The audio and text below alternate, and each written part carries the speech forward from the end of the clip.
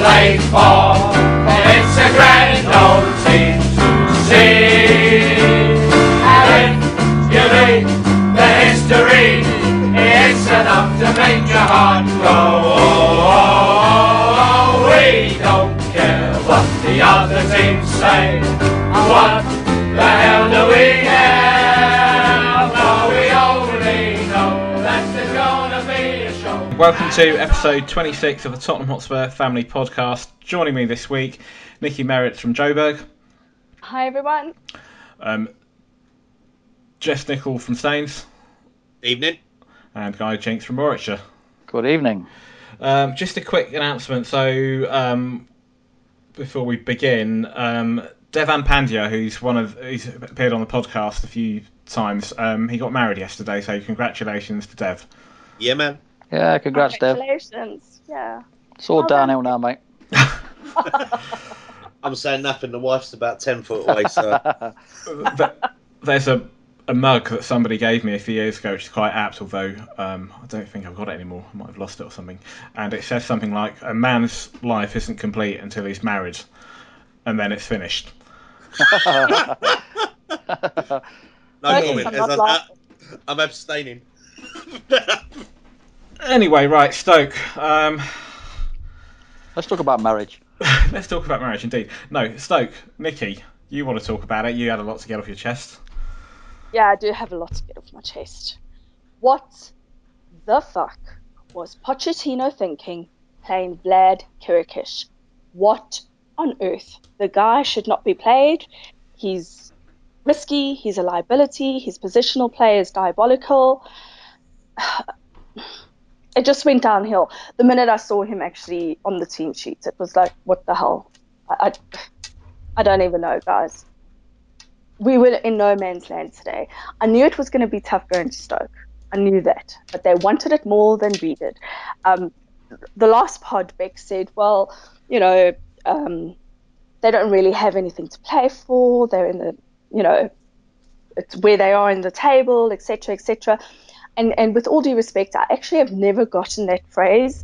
A team at the bottom of the table, middle of the table, top of the table, they don't have anything to play for, or they've got everything to play for.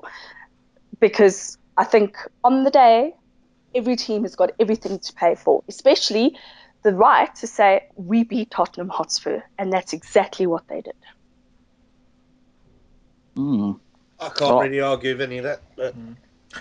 And I haven't seen any of it, to be truthful. I know, obviously, we got beat. I know that. It's quite simply because I got one eye on it, because I'd let again. I'd got a bet on both teams to score, so that's down the pan.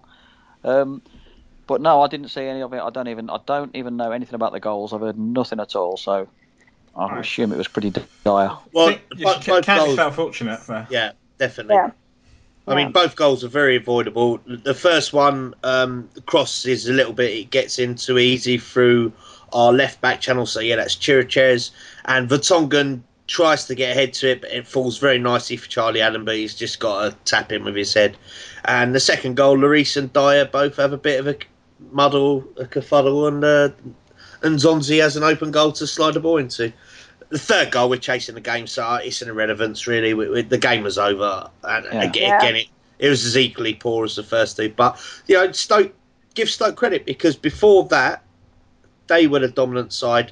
We never got into the game. And again, I think it stems, again, two things. One, you bang on, Nicky, about Chiriches playing. However, I think the mitigation is that Rose wasn't fully fit. That was the question I was going to ask. He played left back then? Chiriches, yeah. Oh, yeah. And Rose was on the bench. No, guys. Chiriches was centre half. Oh, he was, and Vertonghen played left back. Oh, yeah, okay. That's And right. I don't get that. Why would Rose be on the bench? I cannot understand that. If Apparently a fella's not fit... Apparently he got a knock. Well, apparently he got a knock, but he never come on either. So, I don't know, maybe the squad, maybe we only had 19 players. Maybe we only had, so there's no point in... I mean, under Harry Redknapp, we had two keepers on the bench in some games, didn't we? Yeah, true. So, I don't know. But the thing is... I don't get that, though. I don't get that. I've always said if somebody's not fit or not fully fit, play them. Shouldn't be on the bench. Play them. If they don't last, take them off. Yeah. But to set the bloke on who might not be fit, you might be bringing him off again in 10 minutes. Yeah. I don't get that. But as you say, Jesse, the squad might have been that stretched, unavoidable. Chiriches should have never been played centre half. He should have been played left back. That's it. He's less of a liability there. Why on earth did we play Vertonghen in his position that he is not happy with? And you're asking for problems. You're asking for trouble. Yeah, you are, but Vertonghen can play at left back. Well, he plays there for Belgium, doesn't he? Chiriches is a centre half, albeit not a very good. Well, not even not a very good one. He's just a bag of nerves, and I think the Premiership. I mean, I don't know if you guys remember Jika Popescu when we had him in the sort of 94-95 season. Yeah. He was like a holding midfielder, and he was actually the complete opposite of Chiriches. He was brilliant, absolutely brilliant, fantastic. But he left after one season and said the Premiership is just too physical, and he went to Barcelona and was a very good player for Barcelona for 6-7 years. So I don't know, maybe he just hasn't got the stomach for the fight. I think when you're brought up in a Romanian league, I'd imagine Steaua Bucharest are head and shoulders above everyone else. You come to England, and even if you do play for the best clubs, you've got a battle every week. And I'd say that's right. He may not have had that grounding. I agree. Sorry, Nicky, but I take your point, Nicky, what you've just said, and I understand what you mean by that. But in Pochettino's defence, without knowing the background to why certain players were not available, I can see why he's played Chiriches in what is, as Jesse says, his natural position. And then Vertonghen, who I know he's expressed a dislike of playing at left back, but at the end of the day, he plays there for Belgium. So I can see the sense in playing it that way. But then obviously, I can only assume he must have had a squad that was so stretched he'd got no choice but to play Vlad at centre half. Okay, but why would you play a weak player in such an important position? Vertonghen is better in that position in centre half than what Chiriches is. And we've played Chiriches in left back before. So why would you swap them? Why would you put a weak player in such an important, integral position in the game? Well, effectively, okay, it's true that Vertonghen can play left back and he plays there for Belgium, but effectively we have a situation where we had two centre halves playing at fullback, so Vertonghen on the left and then you've got Dyer on the right. Now what I would have done, and it would have been, I'm not saying it would have been the right solution, but it might have been less disruptive, is brought Yedlin in, at least he can play at right back, and then you've got Dyer and Fazio, who are both centre backs in the centre, and then switch Vertonghen to the left. That rather than I wouldn't have had Chiriches anywhere near the first team squad. I would have left him back at the training ground. I wouldn't have even had him on the coach, to be honest. He's just a liability. Yeah. And the sooner he leaves the club, the better we'll be for it. Yeah, I agree. Absolutely. It's difficult to argue with that one, but then again, we don't know what they've seen of Yedlin in training. I mean, he had a cameo appearance 2 or 3 weeks back somewhere. I can't remember where it was. Come on, it was at home. That's right. Yeah, and he didn't do anything wrong in the 10-15 minutes he'd got, but it would appear to me that Pochettino, for whatever reason, has decided that he's not ready for a game. And let's face it, a full debut at Stoke would be a bit of a baptism of fire. Yeah, I think so. And especially the way Stoke play, they like to get in diagonal balls. They target the full-back areas. And if you've got a full-back that's 5'4", 5'5", 5'6", that's going to be easy pickings. And they'll play on that. They'll just put Crouch in him. I mean, sometimes it's not pretty to watch, but it gets results. And you have to be mindful of that. I wonder if just the other thing with Rose, he had the run-in with the Stoke faithful last year, didn't he? And he was starting to lose it a bit. And I don't know whether that maybe, and this is purely supposition, this isn't any concrete evidence of this at all, but maybe Pochettino thought, right, take him out the firing line, because Danny Rose's temperament this year has actually been superb, whereas the past he has had the odd lash out now and again, to be honest. So I don't know. I agree. In a utopian situation, Chiriches doesn't even get on the bench, doesn't even get on the coach, but unfortunately, we're not in utopia, quite obviously. Did Stoke play out-and-out wingers? Well, I mean, Nautovic sort of plays off the left, but comes in off the right. I'm trying to think. They play Walters. They played it quite tight actually. They didn't really get round, but saying that, they all Two of their goals were from crosses. Well, I was going to say that, but I mean, where did the cross? I mean, again, you're getting a little bit intricate, I suppose. But if the crosses are coming from sort of halfway or 10 yards inside our half, which is what you alluded to then, Jess, rather than try and beat a man, they've got fellas who just ping diagonal balls in. And if that's the way they played, then they didn't. No, they didn't today. They got in behind us. The crosses No, were right. in off the byline. To be fair, for two of the goals, and the other one was a bit of a diagonal ball in, and Lloris and Dyer made a mess of it. I was in which going case, to say about the second goal, and the one which to me looked like Lloris screwed up. I didn't have the best stream, and it was cutting it in and out. But was I right in? Was that a fair assessment on Lloris? I think it's joint culpability for me. Because it came out for the ball, and I think if as a goalkeeper, if you're going to come out for the ball, if you make that judgment, you've got to get it. You've got to win it. Yeah, you have. And if you don't feel confident, then you stay on your line. Well, exactly, and he knocked Dyer over, so there was absolutely no defence there. That ball was going in. You could see it was happening even before it happened. You just knew it the minute he came off his line. Yeah, I think, and also the goalkeeper, when you do make a decision, you've got to let your centre half know you're making that decision. So you've got to put a call on it. Dyer's a young man; he's going to listen. You'd hope he'd listen to an experienced French captain of many years. So yeah, Lloris, I think, and Lloris doesn't hide behind anyone. He'll be self-critical. He'll know he'll know that wasn't good enough. I think sometimes after games like this, the best thing you do is you say, do you know what? We'll watch it on the coach back or something like that. And on Monday morning, we forget about it. It's gone. Because it's so... 3 of the goals are so ludicrously bad. It's like you can't really do anything positive to stop that happening. It just should not happen.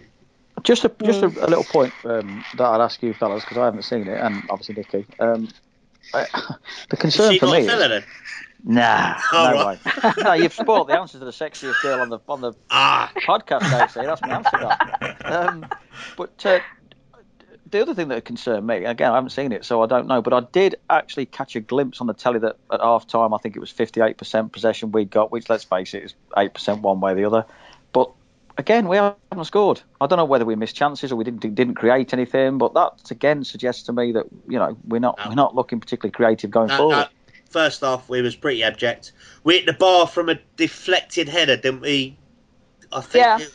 No. The keeper saved it. The keeper saved it, didn't he? Yeah, the keeper got his fingers on it.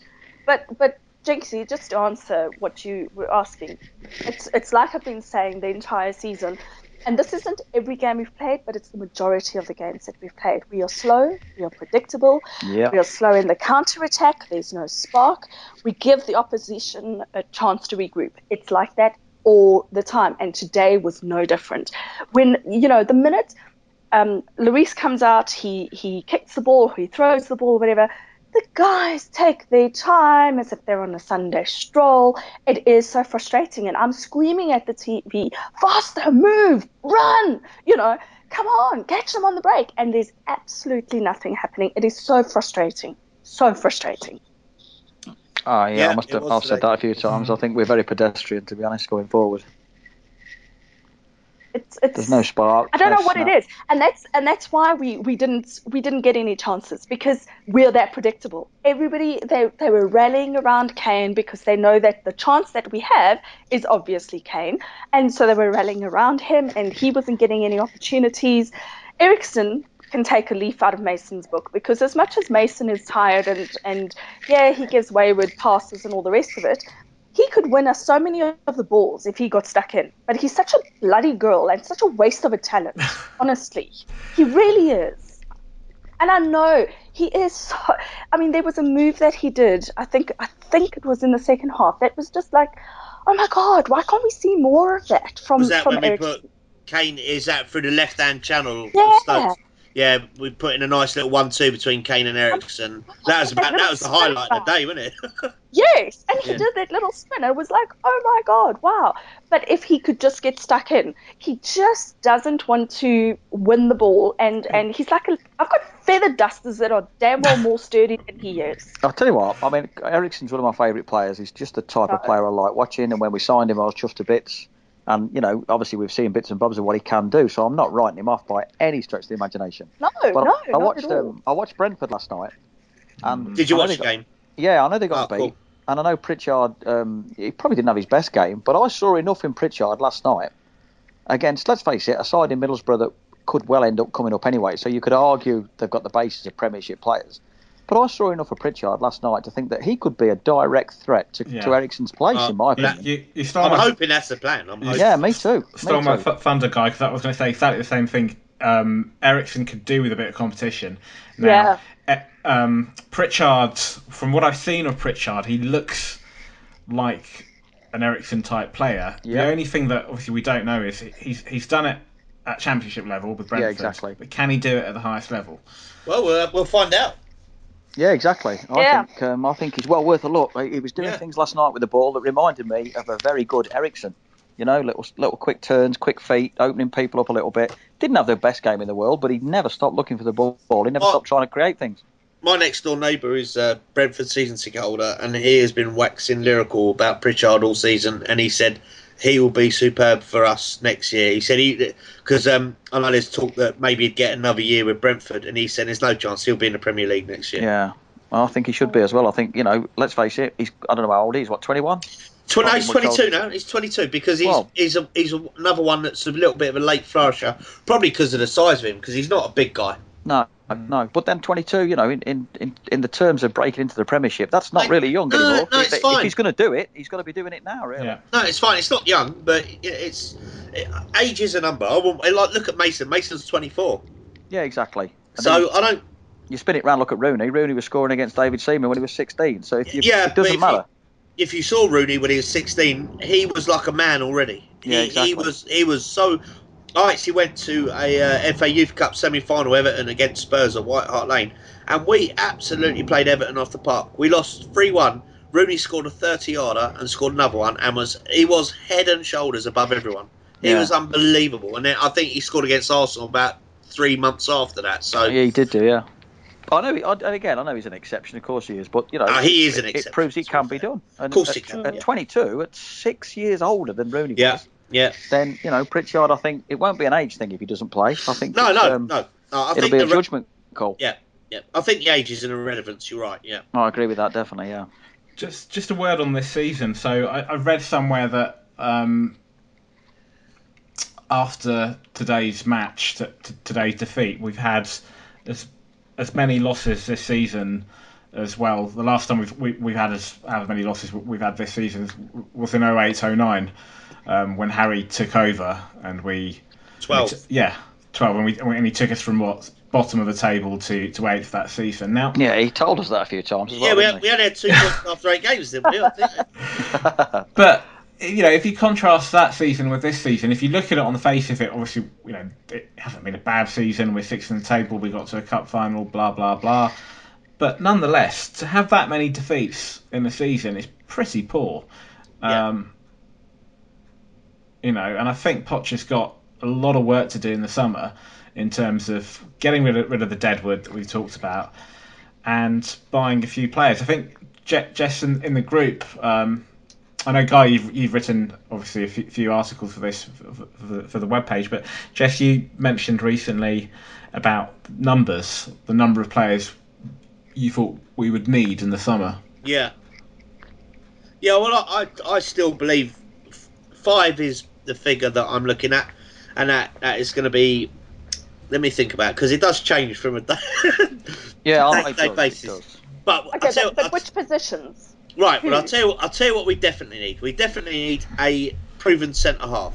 We definitely need a proven central midfielder to play alongside either Bentaleb or Mason. We definitely are going to need to replace Adebayor and Soldado in my mind. But although I'm reading from Pochettino, he wants to give Soldado more time. But I think those replacements will not be direct strikers. They will be like the sort of players where you get that can play as wing forwards. Yeah. So they'll Rodriguez, people like that. Play on Marcus Dipe and play, something like that. Memphis Dipe. Mm. But what we've also got to remember is we've got Ali Deli coming into the squad, and we've got Pritchard coming into the squad. Yeah. potentially Thomas Carroll coming into the squad. I personally don't think Thomas Carroll will come into the squad. Neither do I. But potentially it's there. So That's about four. I make it. Yeah, no, I think 5 because you could also possibly, if you say Kabul and Chiriches are going to go, I think full back we've got Yedlin and Walker. That's okay. I think at left back you've got Davies and Rose. Obviously Davies, there's quite a bit of improvement in there. The holding midfield or the central midfield role, Bentaleb. We've only really got. I mean, Stambouli, has he been good enough? He looks like he's running uphill to me all the time. So yeah, I would say 4/5. We've also got. Did we sign him or not? The Austrian lad, Kevin Wimmer. It's gone quiet, but I think that's possibly agreed. And I was talking to a couple of guys at the City game. They reckon that Flavio Favan from Marseille, apparently that's pretty much done as well. And he is like a wing forward, like a Griezmann style player. Because I mean, you look at Griezmann. Griezmann was a winger for who did he play for in France before he went to Atletico? I wouldn't know. No idea. Don't know. Some French team. Yeah, some French team in France. But he played like as an out-and-out winger for his French team. Yeah, he's gone to Atletico and they've turned him into like similar to Messi, just coming in off of either of the front 2 or 3. And he's been a revelation in that role. So, I don't know, Favan, he's got loads of skill, bit of attitude apparently. So, don't know, we'll see. But I think, I like what Poch is saying. We've got to get it done early. The targets have been agreed. We've got money there. I think the more difficult part of the process is convincing someone to employ Adebayor and Kabul and Chiriches. That could possibly be a little bit trickier. I think that's the key. I think that's bang on, and I think it depends on whether our mate Daniel is prepared to take, what size. But he's going to take a loss on him anyway. I don't think that's an issue. Big. I don't think that's an issue because this has to work for Levy as much as any of us. This has to work. True. If Pochettino doesn't work, his position, whether he still has a financial investment in the club or not, is irrelevant. His position as chairman will become untenable if this doesn't work. So that's a good point. I must admit, I think next season is a massive. I mean, you could argue, you could say this every year, but I think it's a massive season next year for the club in general. I mean, you've got the stadium now, which is obviously being developed, so that's imminent. I say imminent in the terms of the year. It's happening. It's moving, exactly. Yeah. So that is going to need to be paid for at some point now. And I'm sure that don't get me wrong, they're not daft. They've had plans in place for quite some time. Of course they have. But at risk of sounding controversial and offending people, because I know Pochettino, everybody, we're all behind him, and I certainly am behind him. But if you really, really strip it back to the bare bones, I haven't seen any real improvement in Tottenham this season from last season. Now, I agree totally, and I've been a firm advocate of it, the fact that he's needed time to bed in, to settle in, etc., etc. But he's had his 12 months now. He's got the summer now to get the players he wants in, subject to obviously being backed by the chairman, which we hope, as Jesse says, I agree with you totally there, Jess. I think he will back him, obviously within reason, financially, etc. But I think Pochettino knows the budget constraints. I don't think he's going to start asking him for 50, 60 million pound centre forwards. So I would argue that next season he's going to be a massive, massive season because much as I'm behind Pochettino, and I don't see the sense in getting shot of him, and it would never even cross my mind, I think we've got to see a marked improvement next season. I agree that it's not been a bad season in terms of we got to the cup final, etc. But in terms of overall performance, which in fairness might be clouded, my judgment might be clouded a little bit since the Champions League spot fell away from us, let's say 5-6 games back.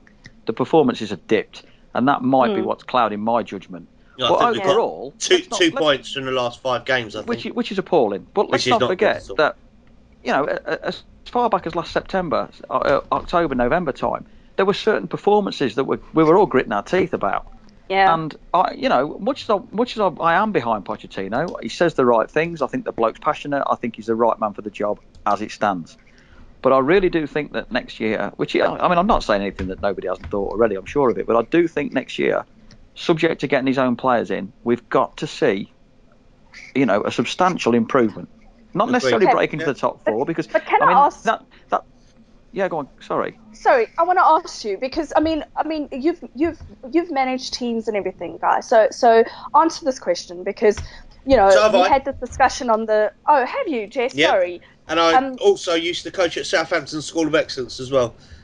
Oh, nice one. Mid-90s, so. Oh, well done. Sorry, I didn't know. So no offense, but my point is, okay, what's this whole thing about? Okay, he doesn't have his own players. Surely the mark of a good manager is you make do with what you've got, with what you're given. Because I don't know if he's going to do that much better with getting his own players in or his own team. Are we going to see such a marked improvement next season? Are we? Or are we only really going to see the fruit of his labours in the following season if he's kept for that long? Well, Go on, Guy. You go first.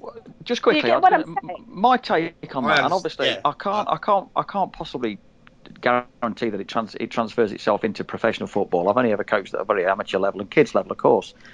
But I'll be honest with you, there were certain players I've coached over the years, and if they had a shitty, stinky game on a Saturday, I'd still probably be subconsciously ready to play them the following week because I trusted them and I knew what they could do.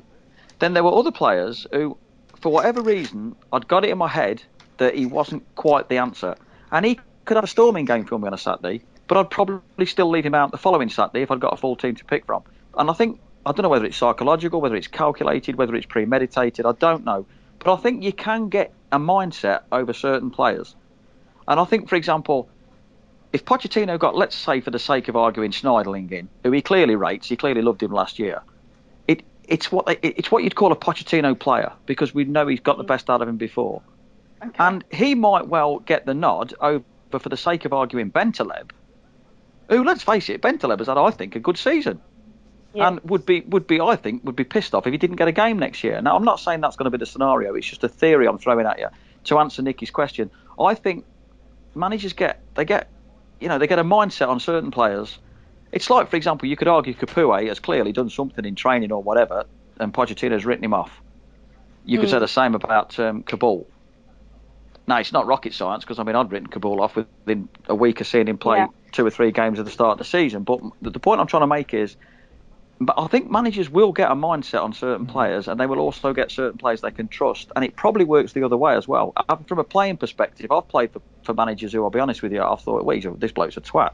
But the following week, we've all done it, haven't we, Jesse? Every manager I played for. But it's only when you retire, I think, actually, maybe he had a point. Absolutely, bang on. But there was a time when, a manager could come up to me. I class myself as an intelligent bloke, but I'd fall for all the old tricks in the book when I'm warming up, and the bloke comes up, puts his arm around me and says, listen, you're the best player on the pitch here, go out and show me. And I'd go out there 10 feet tall. Yeah. But then there's other managers who would say something to me like, I don't know, go and do this, that, and I'd think, what the, you know what I mean? You don't know what you're talking about, man. And you subconsciously don't give quite the same effort that you would for the bloke who's put his arm around you. And I think that premise transfers itself to every level of football, in my opinion. You will get players who will give something different for a different manager. Before I bring in Jess, just to follow up from your point, Guy, and to answer Nicky's question. So I think, Guy, you're absolutely right that sometimes football managers, and it's true of life, sometimes you go into a situation with a preconceived idea maybe of somebody, and there are some people that you trust, that you think that they can do a particular job for you. I think that's very true. But I think with Poch, to be fair to Poch, I think he's looked at all our players and he's given everybody a chance, and he's, over a period of time, he's formulated an idea in his mind of which players he can trust. So if you look at the beginning of the season, he started with Addy, he started with Capoue and Kabul. He said, right, you're the skipper, go out there, go and play for me. And they didn't do what he wanted them to do, and it became apparent that they weren't part of his plans, and he's now entrusted certain other players with that responsibility. So I think the whole bringing in his own players, I think obviously any new manager, when they take over a club, they want to bring in their own players or put their own mark on the club. And yes, it's true, they've got to work with what they've got at their disposal, and a good manager can bring the best out of, or a good coach, I should say, can bring the best out of all of that. But I think to be fair to Poch, I think he's had a long season, and he's sort of made a fair assessment with the players that we've got, which ones are right and which ones aren't. So it's just, I think it's just a question in the summer of him maybe adding a few more, replacing the deadwood, replacing those players that he doesn't trust, or that don't want to, or for whatever reason don't want to play his style of football. That's the way I see it. Jess, you were gonna. Yeah. Well, I'd flip it. I'd just flip the question to possibly give it another angle, so possibly to make it a little bit easier to understand. Footballers have their own ideas about how the game should be played and how they see themselves and what sort of footballers they think they are. So when you've got a manager comes up, you says, right, I want you to do this, I want you to do that, I want you to do this, and you're thinking, well, no, I need to go boss, but I'm not very good at that. Now, what I think what should be doing is this and that and the other. So very quickly, you'll get an idea of players that buy into your system, players that don't buy into your system, and also you'll have a relationship with certain players. I mean, I remember when I was managing the Sunday League side, for instance, we had a guy who played in midfield who was extremely quick, extremely mobile, a decent footballer, and all the lads wanted me to play him in up front. And I said, well, yeah, but we play him up front. We're going to take a lot of that physicality out of the midfield. And I'd have arguments with 7 or 8 of the guys. I was always be overruled. And I still don't know to this day whether I was right or wrong, but I would not back down from it. I said, no, I want him in the middle of the pitch. And we had other guys that scored goals as well, so it wasn't as simple as just thinking that guy could play in a different position. So you have to have players that believe in what the manager is trying to do, which is why you'll get certain players flourish under certain managers, certain players just don't get on. George Graham and David Ginola being a classic relationship in point. Even Gerard Houllier when he was the French manager with Ginola. So when you say getting his own players, it'll be players that you sign that they'll watch, that they'll speak to as well, and they'll get an idea of what their expectations of their roles are and whether they can fit into what the manager's philosophy is. Yeah, I think I'd agree with that, Jesse. And I think a point in case there, I think it might have been you who said it, Jesse. I don't know. Somebody said it on Facebook this week, and I agreed with them. I don't think there'll be any massive signings this season. I think they'll be steady, average price. I don't know. I think there could be a couple of surprising.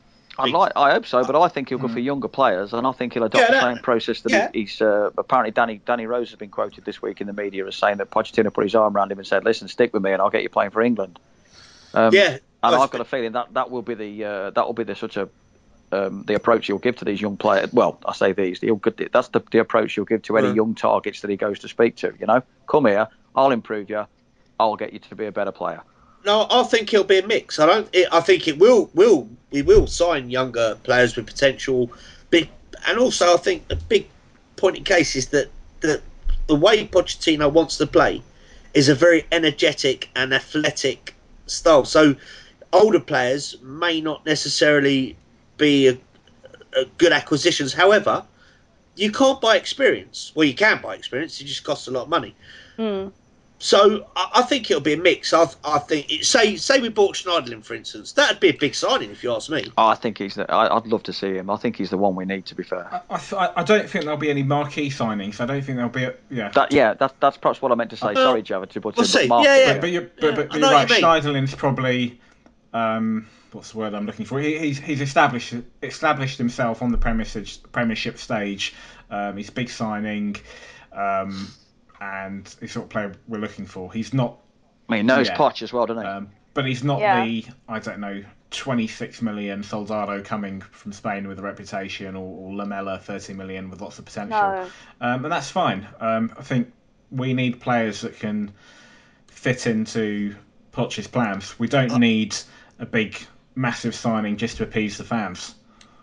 No, you don't. But you do need. I think one thing we do need is to improve our quality. I don't think there's any point in going to buy squad players. I think no. Now players may end up not being first choice regulars, and that's fine because that's the way it should be. You should have competition for places. But just going on I've forgotten where I was. Right, back to Schneiderlin. He may have to cost 25 million, to be honest. I don't think we'll get him cheaply.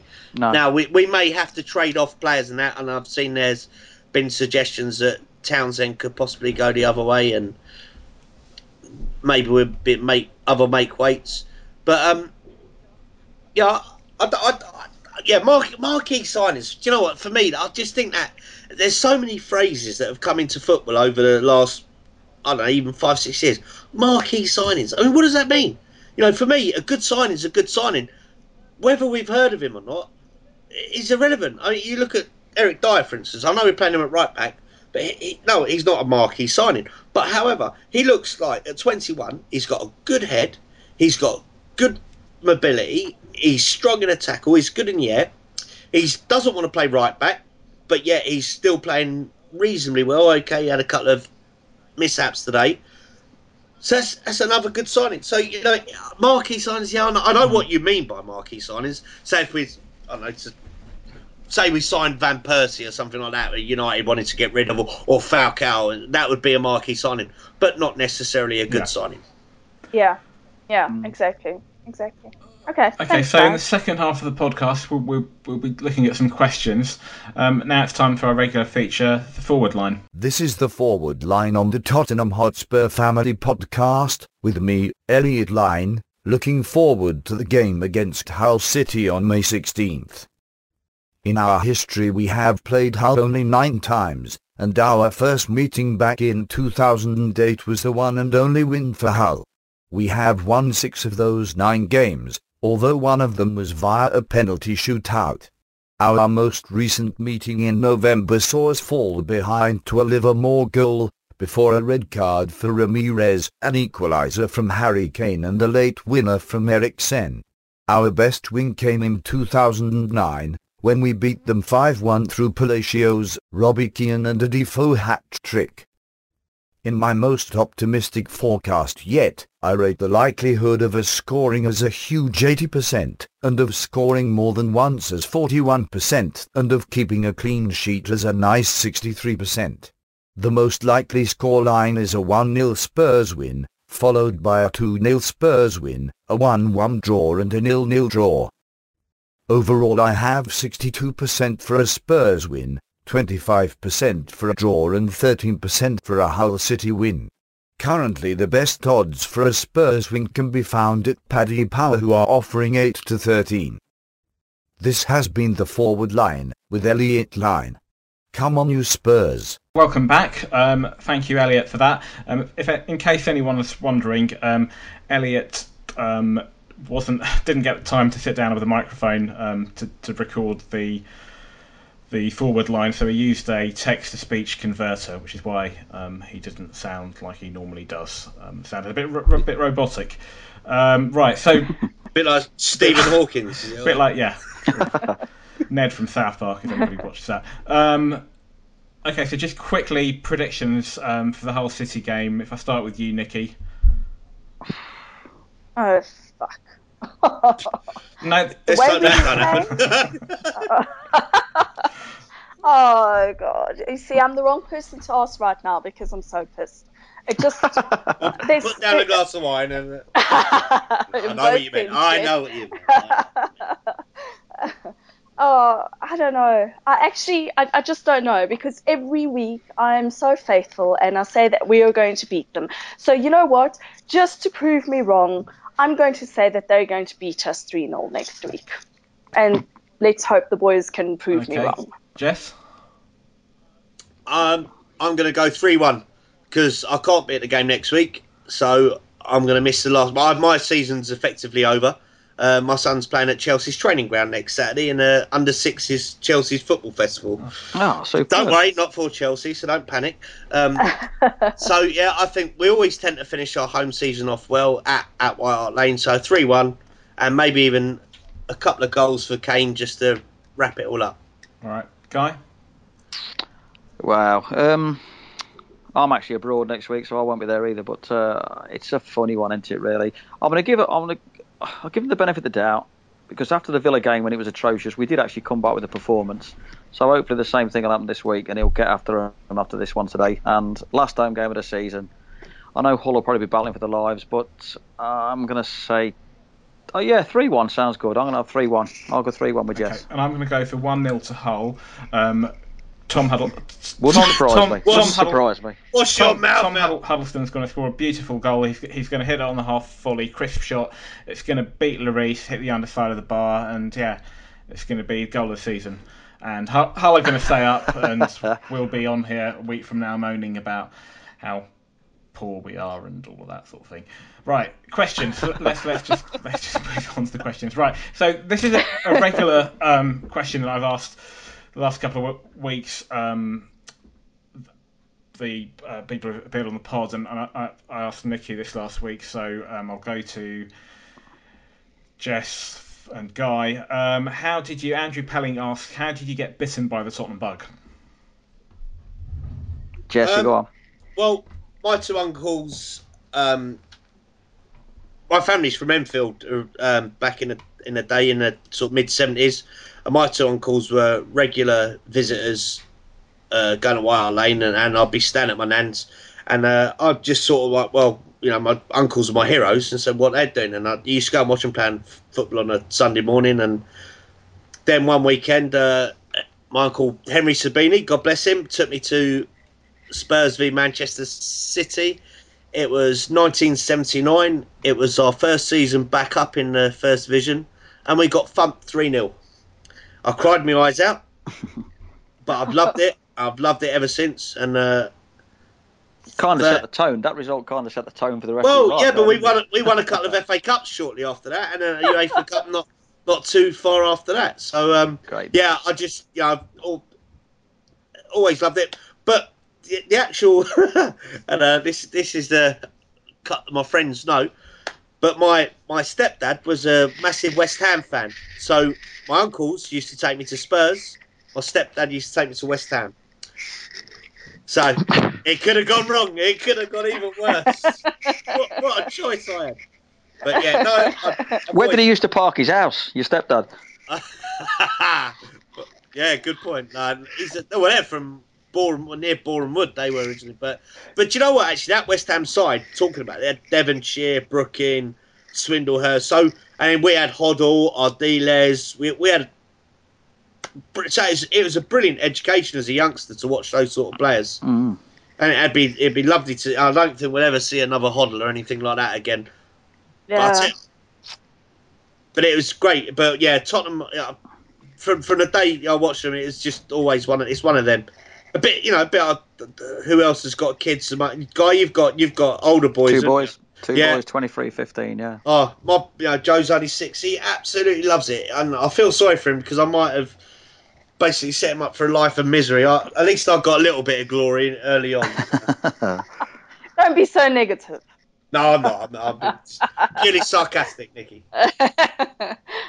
And you, Guy? Well, I'll come clean straight away because I usually tell people the romantic version, and that is that my granddad, although I'm a Brummie, straight away from Brummie. Oh, yeah? Yeah, born and bred in Birmingham, yeah. I'd never have guessed. But no, my granddad, who I actually never met in all fairness, my granddad, well, I did, but I can't remember, he was dead when I was about 2, but he was in London, he was a Tottenham fan. And if anybody asks, I usually tell them that my granddad got me into it. But if I tell you the absolute truth, I was brought up on a street where we were all boys. We were very, very lucky. There were no lads, no girls, rather. It was all boys, all playing football when we were sort of 5, 6 years onwards. And in a nutshell, my best mate, who I used to idolise, he decided one day he was a Leeds fan. This is like 71, 72, when Leeds were a good side. Oh, yeah. He was going to be a Leeds fan. So I said, I'll be a Leeds fan too. And then the following day he was a Man U fan. So I thought, I'll be a Man U fan too. And at one point we both had Chelsea hats, believe it or not. We were Chelsea fans. This was all over the course of about 2 weeks. And then he changed to Spurs, so I changed to Spurs. And then literally he changed to Everton. And as God is my witness, I know it's a million years back, but I actually remember thinking, sod this, I'm just going to stay with Spurs now. And that was as daft as that. And my dad was never into football. He was a massive Speedway fan. But I ended up catching him to take me to my first ever game. I can't remember what year it was. It would have been certainly early 70s. And it was at St Andrews. And I've got a feeling John Duncan played. And my overwhelming memory was because we were in the Birmingham neutral, sort of Birmingham-ish, neutral-ish along the side. And the only thing I can remember from the game was at half time there was a marching band on the pitch and Spurs fans invaded the pitch and everybody was fighting amongst the band and the band never missed a beat. But Professional. I know we got beat. I'm sure we got beat 3-something. But that was the first game. Well, actually, it wasn't the first game I went to because my next door neighbour took me to see George Best at Coventry, but I don't remember anything about great that. Stuff. So yeah, it's not a particularly romantic version, but that was it. I was Spurs, and obviously the more you go and the more you get into it, you can never change your team after that. No, absolutely. I remember you telling me that at the Family Lamb get together in March for the Leicester game. I remember you telling me that with your mate who kept changing who he was supporting. You decided, sod it, I'm sticking with Spurs. The daft thing is, to this day, he stayed Everton. I mean, he lives in Jersey now. He's done very, very well for himself, and he doesn't get too many football matches, but he's stuck with Everton. Oh wow! And yeah, he's done a bit. He's watched them all over the place. Yeah, my Paul, his dad is a West Ham supporter, and Paul was always involved with football and played and all the rest of it. And he remembers he saw Glenn Hoddle play, who is his all-time favourite player. And he just, I know, and he watched him play, and he just said, well, that's it, I'm a Spurs supporter from now on. And everything that he did, he tried to emulate what Glenn Hoddle did because that's he just exactly the same as me. So much. I know. I used to have my hair cut the same and everything. I used to play football. I used to try and play the same way as he did. In fact, I tell you, this is pathetic, really. But I don't know if you probably noticed when Hoddle used to jog, he used to, for some reason, he'd drag his toe against the ground when he jogged, and I used to do that as well. Drag his left toe. Yeah, I used to do it exactly the same. And my dad, who bless him, used to clean my boots for me. He used to say to me, "Why's the toe of your boot always filthy?"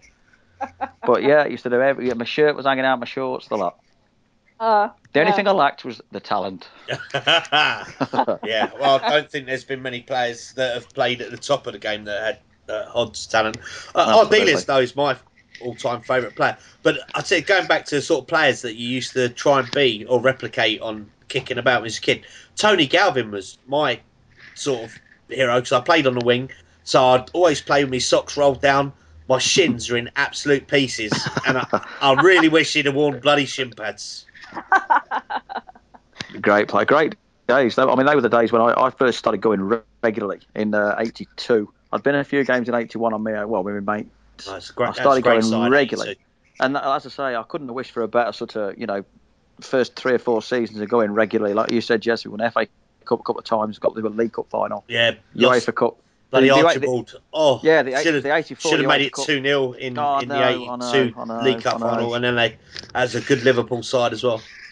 Too fit for us, weren't they? Just burnt us away. Well, we should have won the game, but you look at the amount of games we played that season. We got to the semi-finals of the Cup Winners' Cup where Barcelona kicked us off the pitch, which is incredible to think that Barcelona were like this cynical, brutal side. And when you watch them now, and they're just I've always had a soft spot for Barca since when Archibald went here in '84, and my cat's named Archibald as well. I love watching Barca, and it's 0-0 at half time against Sociedad. But that side, oh my God, is it the beast of was it Nadal that absolutely levered up? Hoddle had a cut head, we got battered. And definitely. Clem dropped one in his own net, and we lost 1-0 on aggregate, I think, over the 2 legs. Yeah, it was right. We did the same in Madrid. I don't know whether it was 2 or 3 years later. Exactly the same thing. Bashed them at White Hart Lane. They kicked the shit out of us, and then they scored a break. Own goal. Come off Perryman for an own goal, wasn't it? Out in the Bernabeu, Mark Falco scored a perfectly good goal, and between the ref and the linesman, they managed to contrive a reason as to why and that was our only loss in Europe at that time at home. That's right. That defeat 1-0, Steve Perryman own goal. A lot of games in one season sounds very much like this season. But we played 54, more than any other Premier League side. Okay, so moving along, this is a bit of a loaded question, but from Russell Pereira, but actually I suspect the answer might not be as long. He asks, I don't know if it's been covered before, but what constitutes a real fan? Is age a factor, length of service, so to speak? Is it dependent on how many games you attend, or whether you're a member? Do people agree there are different levels of fans? If so, would season ticket holders be top of the chain? It goes on. If that's so, then why do our overseas fans fit? Where do they fit in on the scale? On the flip side, does there have to be any criteria at all? If the answer is no, and you feel there should be no mould, then how do you judge what a plastic fan is? Sorry. I don't think it really. I think we probably all say the same thing, and I don't think it really matters, to be honest, because some people go to lots of games, or say they do, but they might not be particularly knowledgeable. Some don't for whatever reason. It might be because they're the other side of the world, or they have other commitments. Surprise, they've got a life, or they can't afford it, or whatever it may be.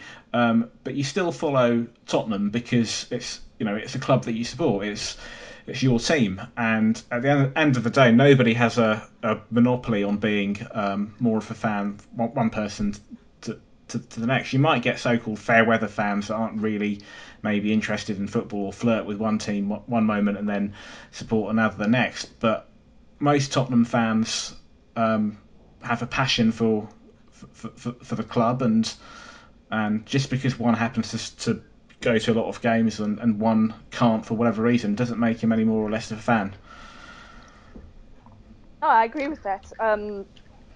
I've always, I think right in the beginning when we started with the podcast, we had a similar sort of question, and I said, for me, there's a huge difference between the word supporter and the word fan, because a fan for me just strikes me as a fair weather plastic person, where oh, okay, we can't, and I know a few of those here in South Africa where, oh, we support Chelsea, oh, we support Man United, and they have no idea about them. They don't follow their history. They have no clue who's playing. They don't even watch the games. It's just like, oh, I follow them because they do well. And yeah, I'm going to rub your nose in it when Chelsea beat Tottenham, or when Man United beat Tottenham, or Arsenal beat Tottenham. For me, a supporter is somebody who, you don't need to be there. You don't need to go and watch every game. You don't need to be at the grounds, etc. Because for us overseas supporters, it's obviously really, really difficult. But you follow them with a passion. And yes, you're absolutely gutted when they lose. You're angry, you're pissed off, because it's like, they've done this to you. Why didn't you try better? But you wake up the next morning and you think, well, okay, tomorrow is the next day, tomorrow is another day, next game's another game, and we're going to try our best there. So whatever happens, you support them through the good times and the bad times, no matter what. If you at any stage decide, that's it, I am not supporting Tottenham anymore, then you're a fair weather plastic fan, and guess what? Fuck you and fuck off. Amen. Yes, I've been having one. Chaps, do you want to add anything quickly to that? Well, all I'd say is that, yeah, I think Nikki's got it, hasn't she? She's nailed it there. But look, all four of us here, we've got a different dynamic. All four of us. I mean, I'm a season ticket holder. I've been a season ticket holder this is my 20th season next season. However, before that, I used to play football Saturdays, so I couldn't go, and I used to have to work Saturdays before that, so I couldn't go. Now I'm in a position where I'm lucky. I don't have to work Saturdays. My wife's very understanding and actually wants me to go to football for some reason, although the milkman stopped delivering milk now, so I don't know what's going on there. But yeah, our circumstances are totally different. Nikki lives the other side of the world. Yeah, but I don't know, where are you local? I live in London, but to be honest, I've only started going to more games the last few seasons, and I happen to go to all of the league home games this season. But again, that's been circumstances. Yeah, and that's what it is. I mean, I've got fed up. I've had tickets back in times in the mid-90s. I remember, the last time we beat Man United at home 3-1, I got so pissed off with us. I went and played golf that day. And I let my mate, who's come over, who used to play with us on a Sunday then, he hadn't been to a Premier League game. So I said, look, I have my season ticket. I've had enough of it. And we go and beat bloody Man United 3-1. Willem Corsten, I think, had to retire after that game. I think I should have bloody retired. But yeah, the passion is no different from whether you live in Jayburg, Birmingham. If you're a season ticket holder, if you get to the occasional game, everyone would love to go to every game. I used to go to a lot more away games than I do. I had a child, so I couldn't afford it anymore. But I'm not. That doesn't make me any less of a fan. And being a season ticket holder doesn't make me any more of a fan than you guys. So, you get a lot of people that talk absolute bollocks about it and let them crack on. If you have to justify yourself as a fan, then I think you're losing a losing battle already. I can add something to that, in my opinion, and it's a little bit at risk of offending. I mean, this is the way I've been brought up, and to be truthful, it might be different for me because I come from the Midlands, and in the town I live in, which is a small town, there's a lot of mixed support. We've got Leeds, Birmingham, Man U, Liverpool, and then a lot of these fellas are season ticket holders, and we've all kind of. I can't really say we've ever sat down and spoke about it, but it's kind of an unwritten rule between us. And I agree with what you've both said there. I don't think there's any different level in the different passion. You know, a defeat can ruin your weekend, or you can get used to it, and it might not ruin your weekend. It's irrelevant. I don't let it anymore. No, I've stopped letting it, to be honest with you, Jesse. There were times when I'd be a fucking horrible nightmare bastard for about three days if we got beat. Yeah, me too. I don't bother with it anymore. But the one unwritten law that we've got round here, and it's not across the board. It's game by game, really.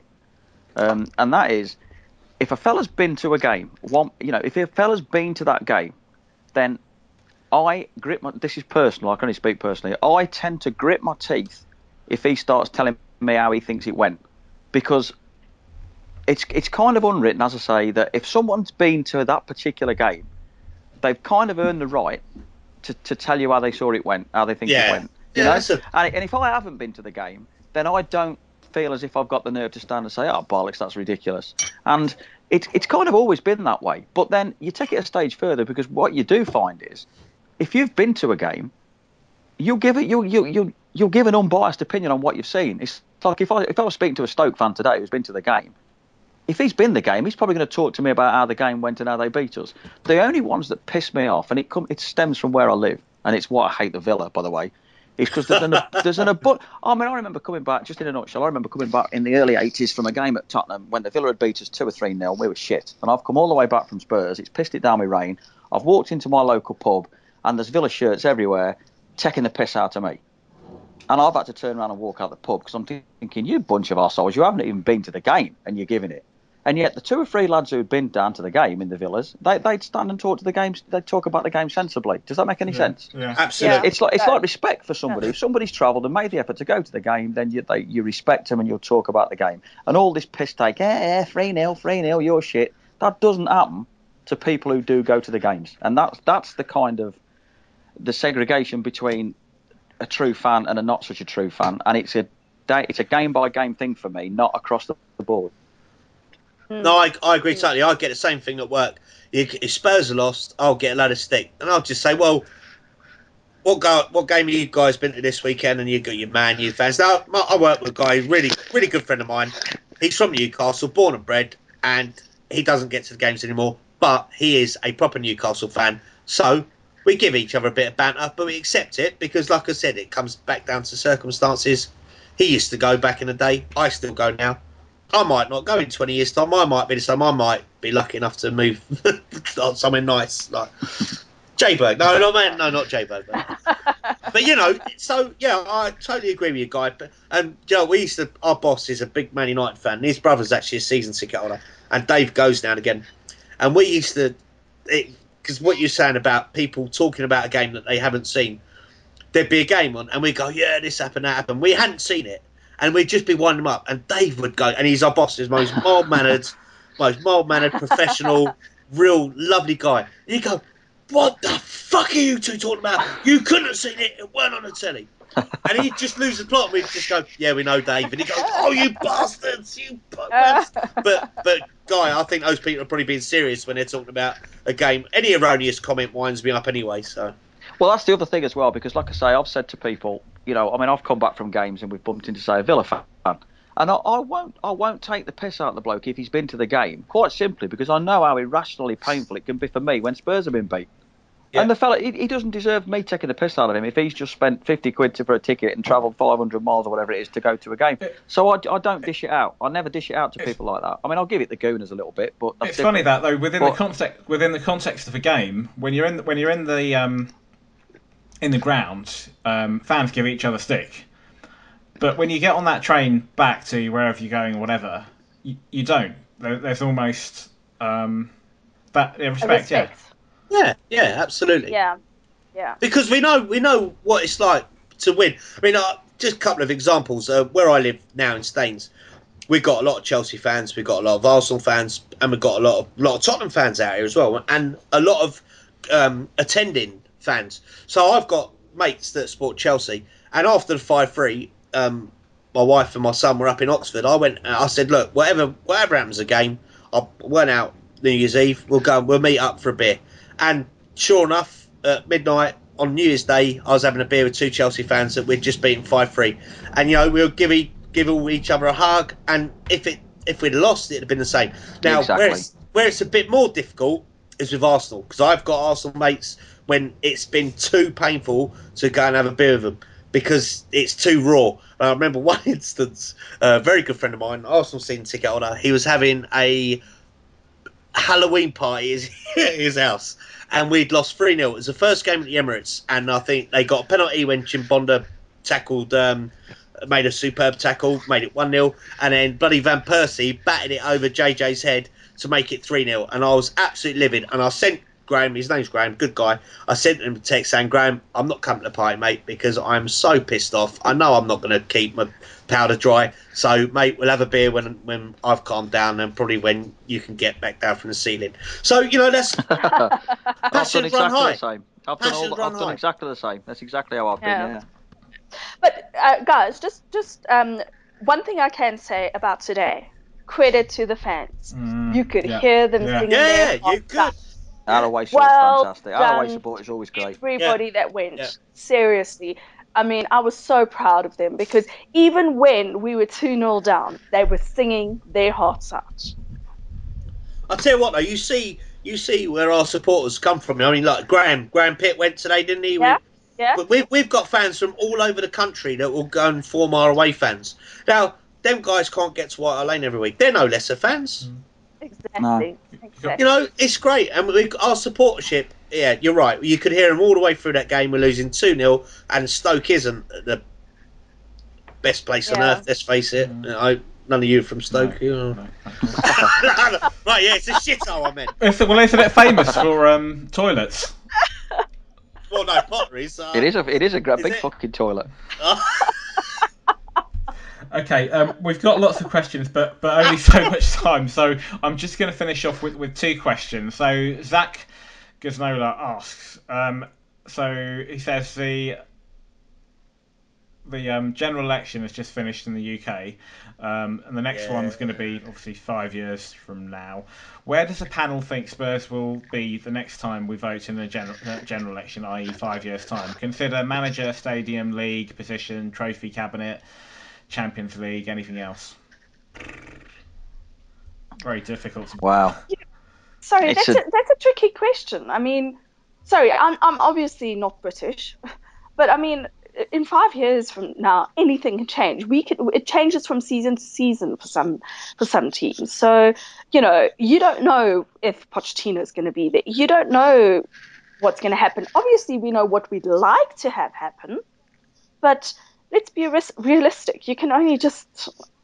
I don't know how anybody can look past the next season or the hopes for the next 2 seasons. I mean, I said on the podcast on Monday that I don't believe we'll even be in contention for top 4 this next season.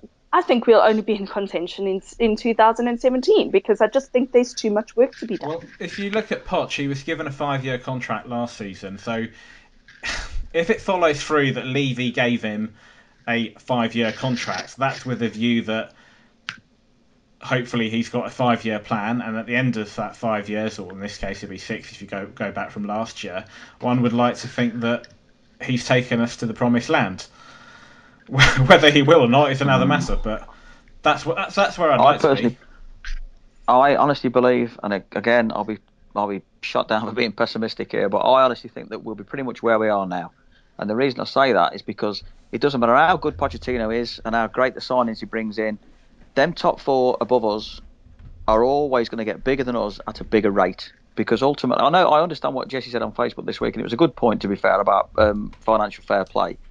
But they will just bring in bigger players than we can afford to bring in, and that will be the top and bottom of it. And I don't think we'll have the investment to match them unless we get obviously a buyer. So I think I honestly still think that we'll still be battling to be the best of the rest, and relying on one of those top 4 having a poor time of it for us to break into the top 4. I hope I'm proven wrong. I hope he brings in a couple of superstars and moulds them into be, far better players and brings them on a lot. And certainly there are signs that he could do that. I think he's probably the best man out there to do that.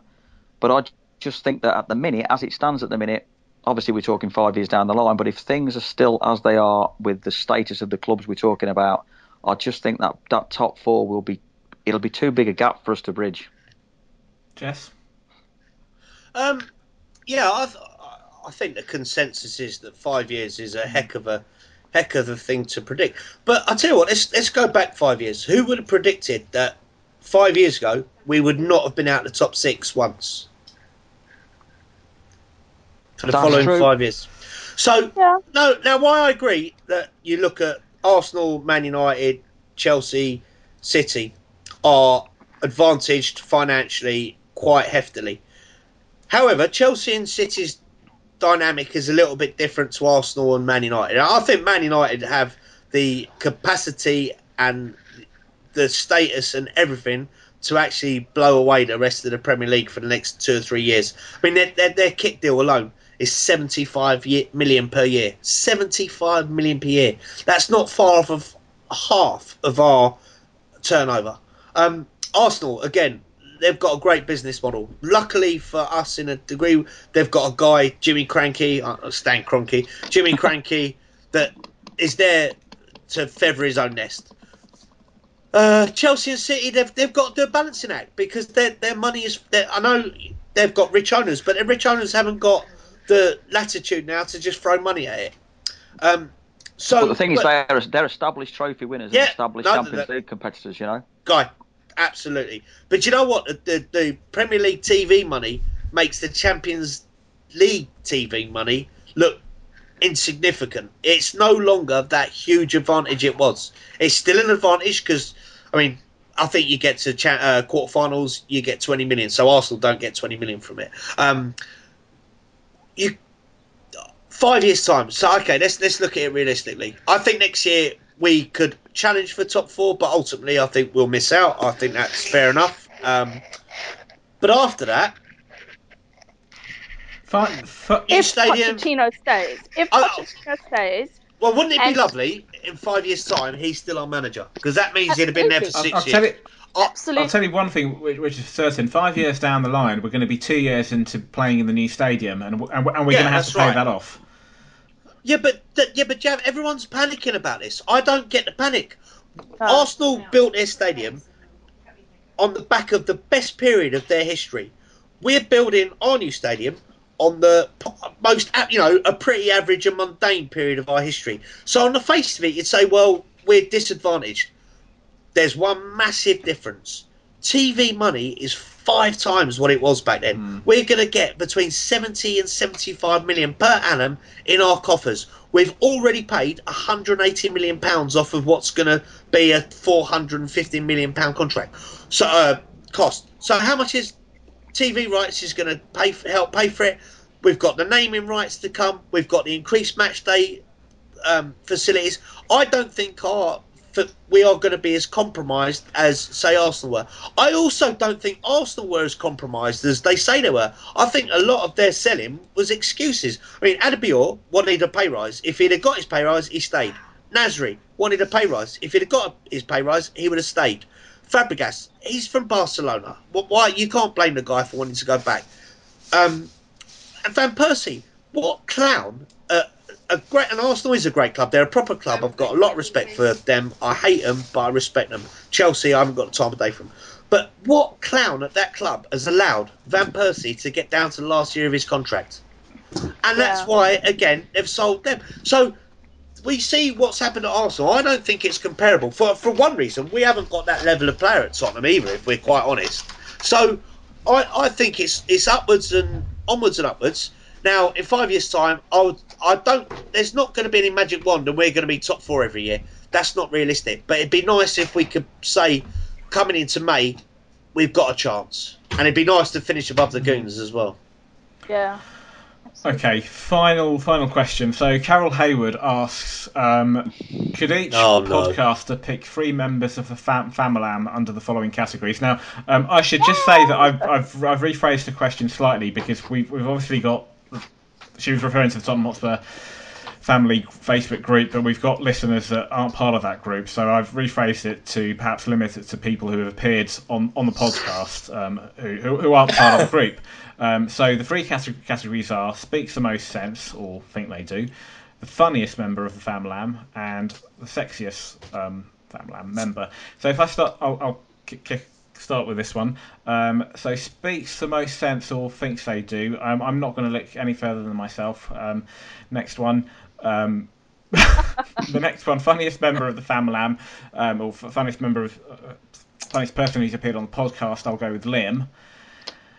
Liam Hennessy, who was on last week, and sexiest Famlam member. I'm not going to say that, but I think the person knows who they are, so I don't want to say that, otherwise we'll just embarrass them. Oh, thanks, Jeff. Okay. Okay. I'll go next. Okay. I'm going to start with sexiest, which is Guy. Hey, 10 on the way. Don't show anybody else them pictures I sent you, though, will you?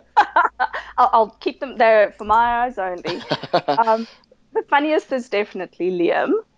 And who speaks the most sense on the podcast? Now, you see, this one's a tricky one because I respect everybody's opinion who's appeared on the podcast. I mean, everybody speaks sense. And that's Guy, Jess, Jav, Ali, Greg, Zach, Bex, Carol, Aaron. Lynette, Aaron. I mean, the list is endless. So you can't ask me to choose who speaks the most sense because I actually think that everybody makes a point. Well, just go for yourself. And yeah, of course I speak sense. But who speaks the least amount of sense? Okay, no, that's probably me too. No, let's talk about. Okay, sorry, I digress just slightly. No, go for it. So who talks the most nonsense? Yes. Who talks the biggest load of bollocks is what we're talking. Go on, go for it. Go for it, Nikki. Unfortunately, the listeners won't know who this person is, but they would have heard his voice several times because he hasn't been on the podcast. But it's the person who asks the most bizarre questions. Oh, right. Goodrich. You need seriously. I think that's a badge of honour for Kent. Yeah. There's a hidden compliment in there. He is not well in the head. Seriously. Kent, mate, carry on doing what you're doing. I agree. Yeah, absolutely. So anyway, my sexiest is Guy, the funniest is Liam, and everybody speaks sense because we're the Tottenham Hotspur family, and of course we speak sense. Oh, by the way, www.thetottenhamhotspurfamilypodcast.com. Go visit it. Okay. Good work. Guy. Wow. Well, I've got to say, Jav's the sexiest without a shadow of a doubt. Oh, thank you. Woohoo! And you, Nicky. I did say you at the start. So to be fair, there's a part of me thinks you're already giving me that back because I said that you were earlier, Nicky. But no, everybody looks lovely. Everybody's very sexy. Everybody's great. Carol's sexy. Let me just say this. Sorry, yeah, definitely. Carol's very sexy. Carol, but and that hair. Oh my God. And that's just under her arms. At this juncture, I should point out, and if he's listening, I don't know if he does, but if he's listening, I'd like to say that Kent is some of Kent's questions are great, and I did have a bit of a tear-up with him earlier this week. There was no hard feelings on my part. I just didn't agree with what he was saying, but ultimately, he's a good poster. I like reading some of the things he puts on there. This is going to sound like a bit creepy and a bit blowing smoke up his arse because he's on, but I have to say that I read a lot of people's posts on this podcast, and there's a lot of people talks a lot of sense, but I have to say, Jesse, I think I just feel as if the way he speaks, the way he tells things, it's probably the most in common I've got with anybody regarding opinions, if that makes any sense. I think we've probably shared similar backgrounds going to football matches and that sort of thing and coaching and managing. A lot of things Jess says, I think, well, yeah, good point. He's one of the few people that have made me look at my own opinions sometimes and perhaps change them a little bit, which takes a bit of doing. So, yeah, it's a good podcast. There's a lot of good people on there. Jesse, I've got a lot of time for. Obviously, I've got a lot of faith in my own opinions, so I wouldn't even be on here. Nikki, Carol, all the girls are very sexy, but Jav just pinches it out a little bit. And funniest? Funniest? Oh, Christ. you know, there's been some good posts. I like a lot of people. I can't think of off the top of my head, but there's been several posts where there's been probably 8 or 9 contributors to it, and they've all had me laughing. They're all good people. They're all good, funny people. So I'm not going to give an individual award for that one. Okay. Jess? I'm blushing.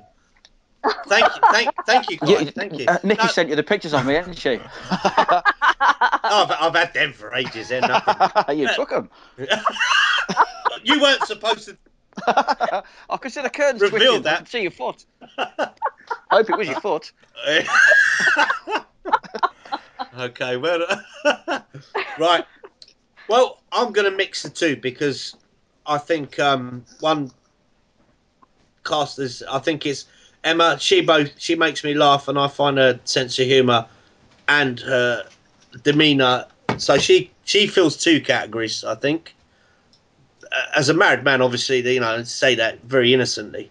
As for talking sense and, well, you know, I'm Guy. Yeah, I think me and you could probably bloody have a lock in and talk football forever, and we could probably end up talking a lot of nonsense by the end of it.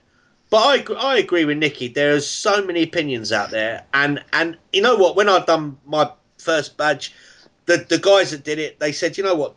There really is in football no rights and wrongs. Now there obviously are. However, an opinion's an opinion. It's not meant to be right or wrong. It's just what you think. And then the power of discussion, you then can bounce that opinion off. And I don't know about you, Guy, but I would always have, when teams I ran, I would always have a good mate helping me out.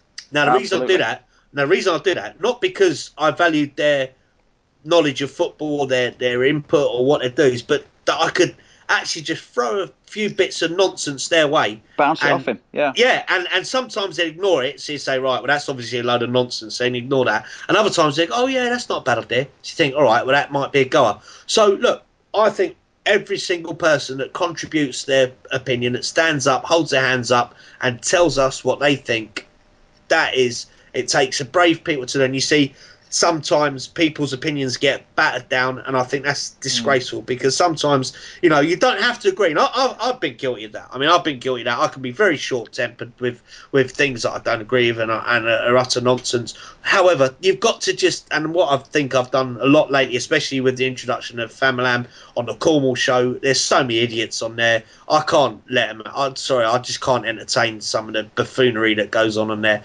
So what I say is, most of the people that contribute to the Facebook page, to the podcast, are all getting equal billing. Everyone talks sense to their degree, and that for me is more important of whether they're actually right or wrong or come up with anything brilliant. Yeah, absolutely agree with that. And you know what I loved about what you just said? Famalam. I didn't say Famalam, did I? Oh, yeah, no. you did. You said Famalam. No. I can't have done. Too much Rioja. Okay, so Haven't we got time for one more question? Come on, Jeff, just one more. Yeah. We could have one from Kent. I know that you.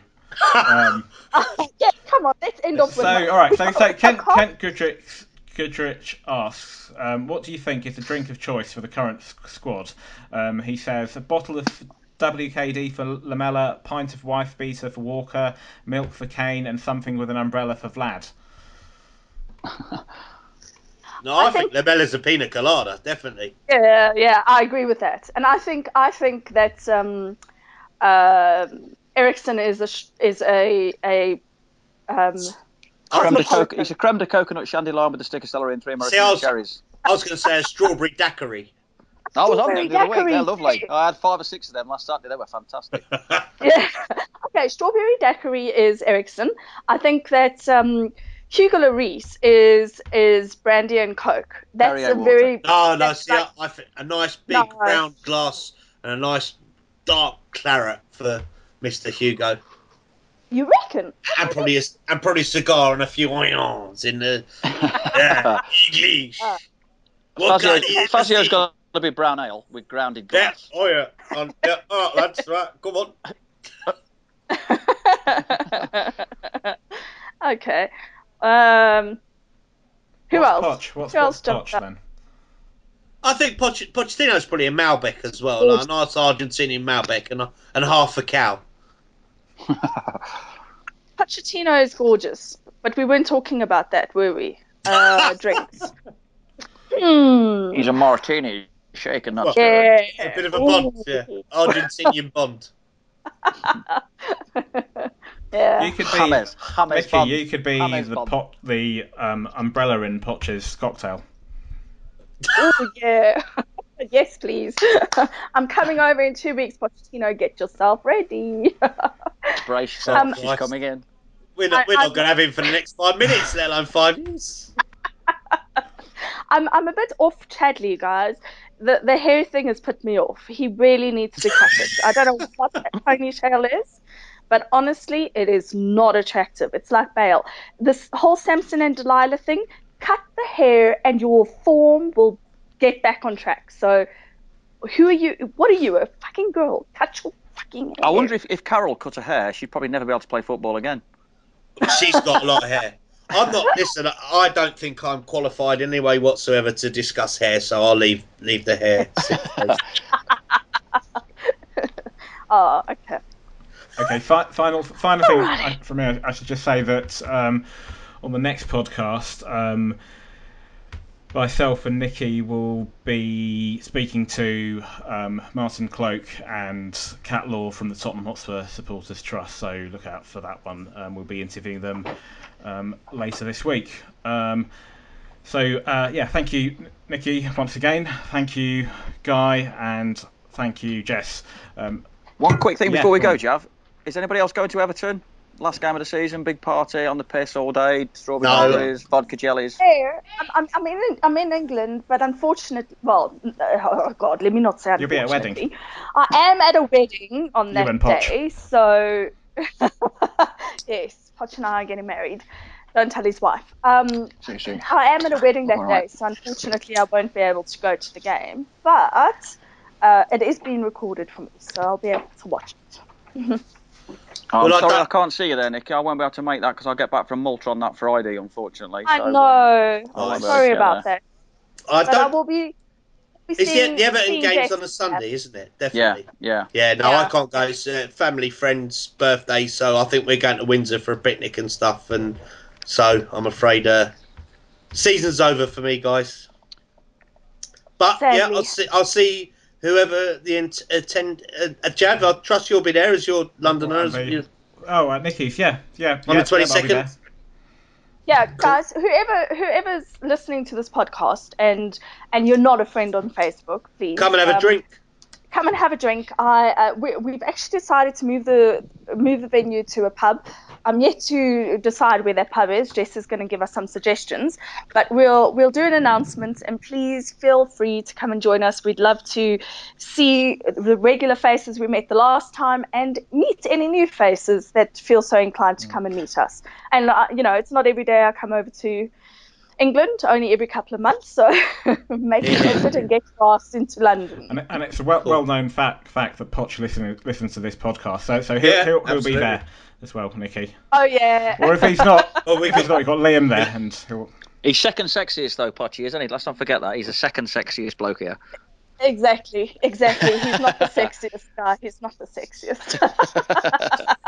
Right, thank you guys. Brilliant. The future's bright. The future's lily white. Good night. Glory, glory, hallelujah.